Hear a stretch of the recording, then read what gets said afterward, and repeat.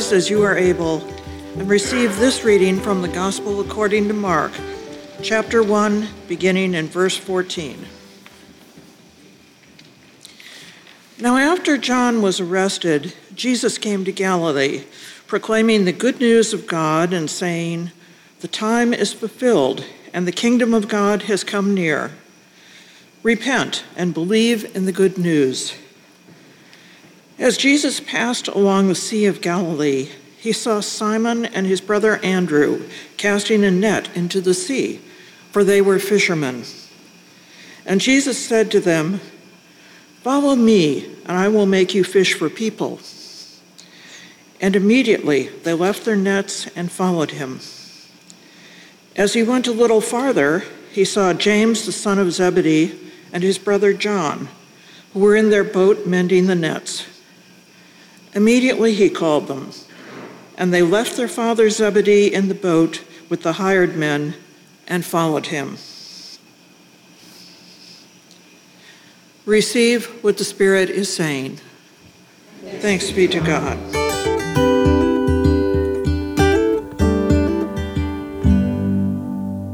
Let's pray. Loving and gracious God, we know that you hold us and the whole world so tenderly and lovingly. And we give you thanks that we know we live and move and have our very being in you. In this moment, oh God, help us feel that you are holding us. I pray, oh God, that the words of my mouth, the meditations of our hearts will be acceptable to you. For you, God, are our strength. You are our hope and our Redeemer. Amen.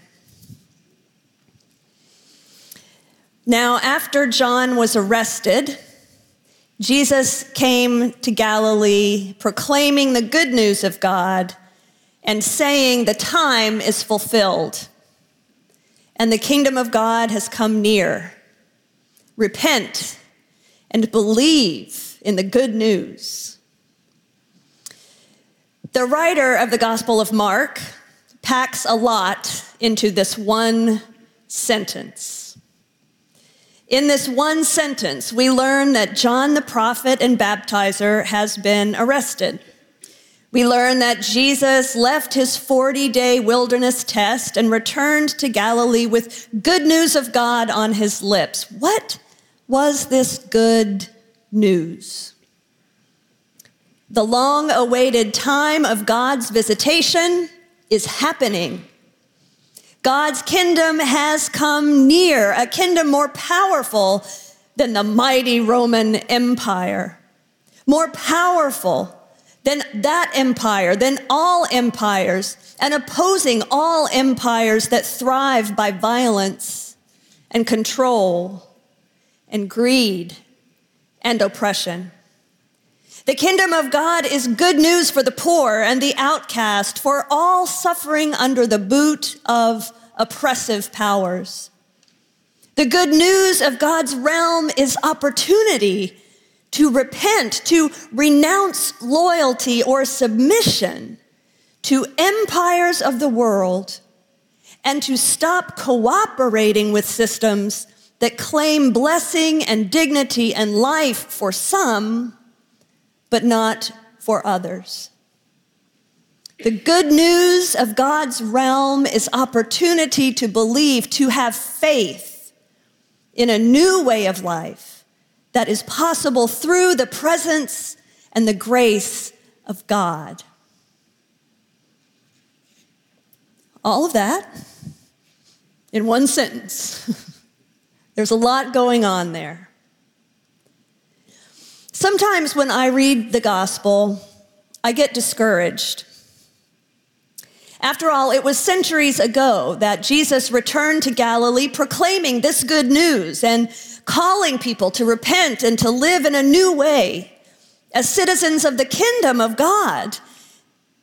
And look where we are right now. Empires built on violence, control, greed, and oppression are all over the world. We live in a country in which I imagine most people don't want to believe that we fit that category, but evidence suggests otherwise. I'm not in any way suggesting that that is all there is to America, oppressive empire. But I do grow impatient with the denial revealed when, in moments like those following the January 6th insurrection, people say, "This is not who we are."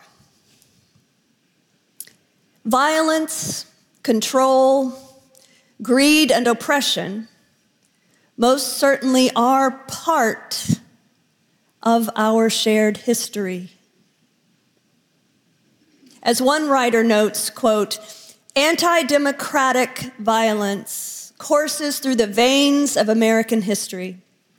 From the mob that killed the abolitionist newspaperman Elijah Lovejoy in 1837, to Bleeding Kansas in the 1850s, from the Civil War itself to Reconstruction and redemption, Jim Crow and the destruction of Native American nations in the service of building homesteads for free white people in the American West." As events like January 6th show, it's not just that this is who we have been. It is still part of who we are. And it's discouraging. What is your response to these realities in our world and in our own nation? It's tempting, and frankly only an option for the privileged, to check out, to disconnect from the issues, to deny the realities, to consciously bury our heads in the sand or engage in the magical thinking that it will all work itself out if we just wait long enough. And it's a challenge for all of us, I think, to keep from falling into the place of thinking that it's so big that there's just nothing that we can do. Every so often, I go back to my collection of the writings of the Reverend Dr. Martin Luther King Jr. to keep his insights fresh in my mind and as a corrective to my own drift when it comes to the urgency of now. I recently read, for the first time, the posthumously published essay entitled "A Testament of Hope." Even in the opening lines of the essay, I was struck by how King's words, written in 1968, published in 1969, could have been written in 2024. I'm going to share some of his words with you. He writes, "Why is the issue of equality still so far from solution in America, a nation that professes itself to be democratic, inventive, hospitable to new ideas, rich, productive, and awesomely powerful? The problem is so tenacious because, despite its virtues and attributes, America is deeply racist, and its democracy is flawed both economically and socially. Today's problems," he says, "are so acute because the tragic evasions and defaults of several centuries have accumulated to disaster proportions. The nation waited until Black people were explosive with fury before stirring itself even to partial concern. Confronted now with the interrelated problems of war, inflation, urban decay, white backlash, and a climate of violence, it is now forced to address itself to race relations and poverty present among all races. And it is tragically unprepared. What might once have been a series of separate problems now merge into a social crisis of almost stupefying complexity." He goes on, If we look honestly at the realities of our national life, it is clear that we are not marching forward. We are groping and stumbling. We are divided and confused. Our moral values and our spiritual confidence sink even as our material wealth ascends. In these trying circumstances, the Black Revolution is much more than a struggle for the rights of Black people. It is forcing America to face all its interrelated flaws: racism, poverty, militarism, and materialism. It is exposing evils that are rooted deeply in the whole structure of our society. It reveals systemic rather than superficial flaws and suggests that radical reconstruction of society itself is the real issue to be faced. End quote. The systemic flaws in our society have been painfully revealed again over these past years.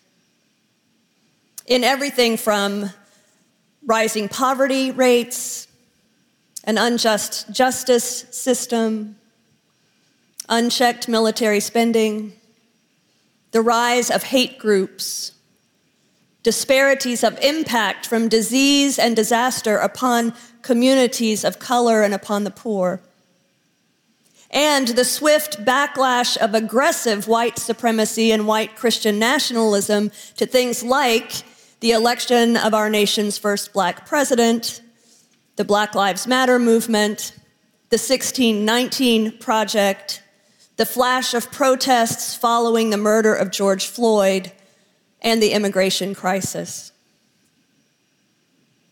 And if the issues were stupefyingly complex in 1968, how much more so are they now?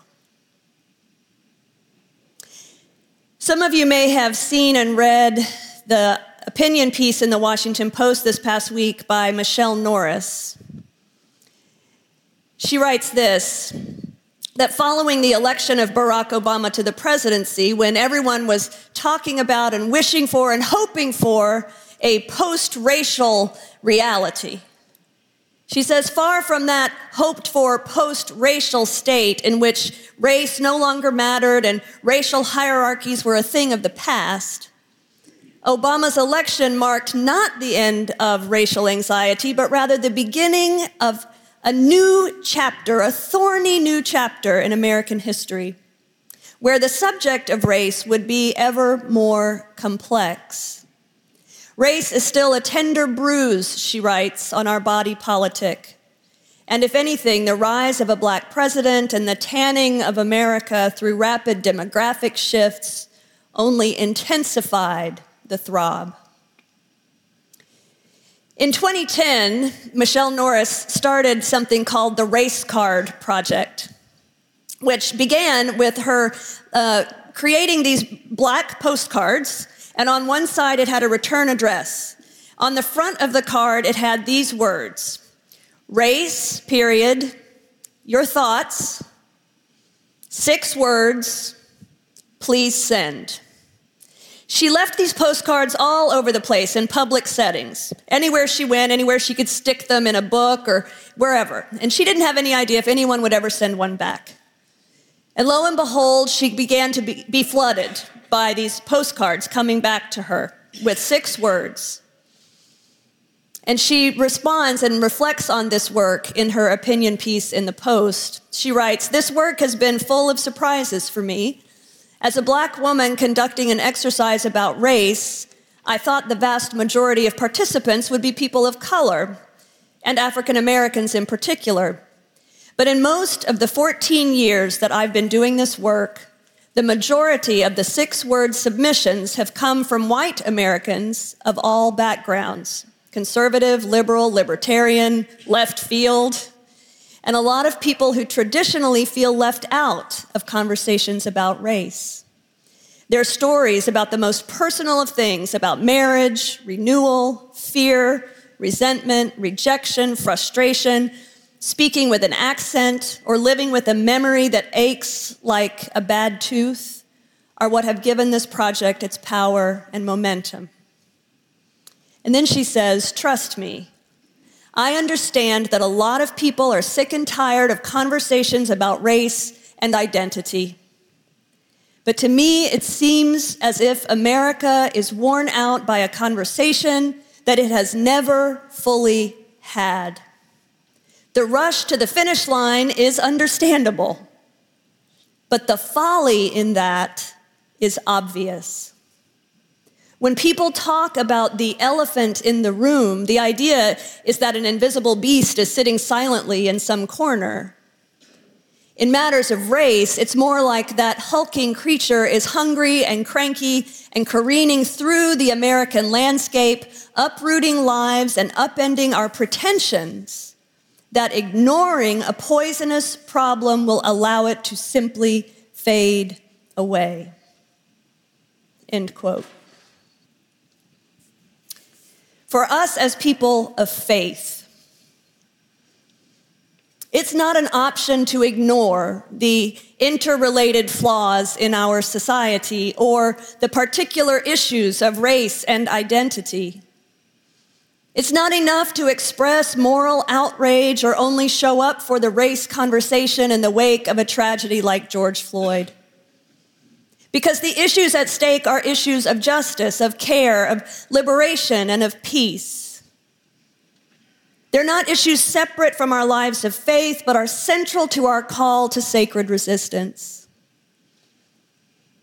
So here at Foundry, we have continued to build day by day, year by year, capacity and resources, policies and practices to both make space for conversation, to create meaningful change in the lives of our people and in the life of our congregation. This space is our practice ground, our school for living, so that we can go into the world to live the way Jesus calls us to live. This is ongoing work among us. Most recently with Ana Gelsi Velasco Sanchez, who came among us offering interlocking justice trainings, working with a cohort of Foundry members through an entire year, meeting with the board and the staff, creating a workshop for members of this congregation who felt called to participate. Our goal is to employ the practices of interlocking justice at all levels of our shared life. And as Miss Natalie said to the children earlier, that sort of work doesn't just happen, and it doesn't show up today. It's ongoing, it takes a long time, and it takes hard work. We're committed to this work. Norris was asked what her 6 words on race were, and she said that after 14 years of curating the Race Card Project, that her words were these: still more work to be done. Lord knows that that is true for Foundry Church as well, but we are committed to do it. When I get discouraged about how long the moral arc of the universe is, I try to remember that Jesus proclaimed the good news in a time like our own, in a context like our own. The poor were neglected, and weapons were idolized, and injustice and greed were rampant, and prophets were jailed and killed. And yet the good news then was good news. It's good because it's so needed, because it reveals God at work in a new way, because it promises that God won't abandon us in our brokenness, but will draw near in human flesh to make new life possible. Because Holy Spirit will and has continued to fall afresh upon people all over the world and to lift up prophets who will call people to repent and to believe in the good news of God's kingdom. The good news is good news.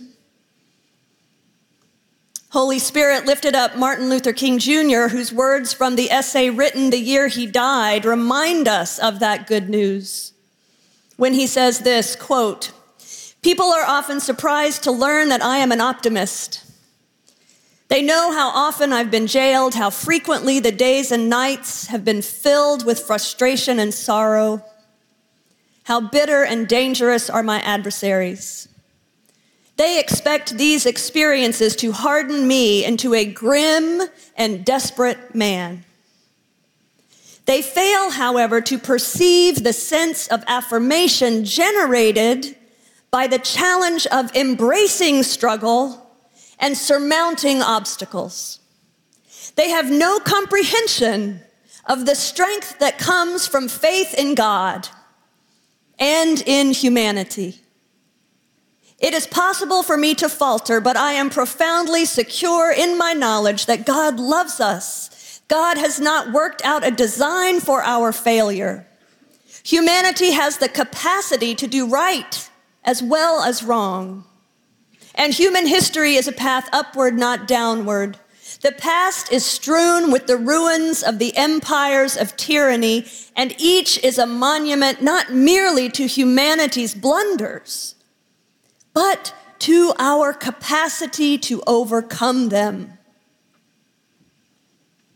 In these words, we're reminded of the freedom and the power that God gives us to engage in sacred resistance against all that is evil, unjust, and oppressive. We are given strength to grab the moral arc of the universe and help bend it in the right direction. We have the capacity by God's grace to do right, to embrace struggle rather than evade it, and to work together to surmount obstacles. In our gospel text, Jesus calls the first disciples fisherfolk. He calls them to him. He calls them to live the kingdom of God. And part of what that means is that they had to leave their nets behind. What nets do you need to leave behind to respond to Jesus' call to work alongside others in this long, hard work of building the kingdom? I wonder what words or ideas have been mentioned today that ensnare you in a net that feels uncomfortable or painful. I wonder what safety net you notice yourself drawing up around you. I wonder what net you want to release so that you can get free to live more closely with Jesus. Jesus calls you to repent and have faith in God's love and in God's design for human life together. Can you turn away from the nets that hold you back? Will you repent and believe the good news?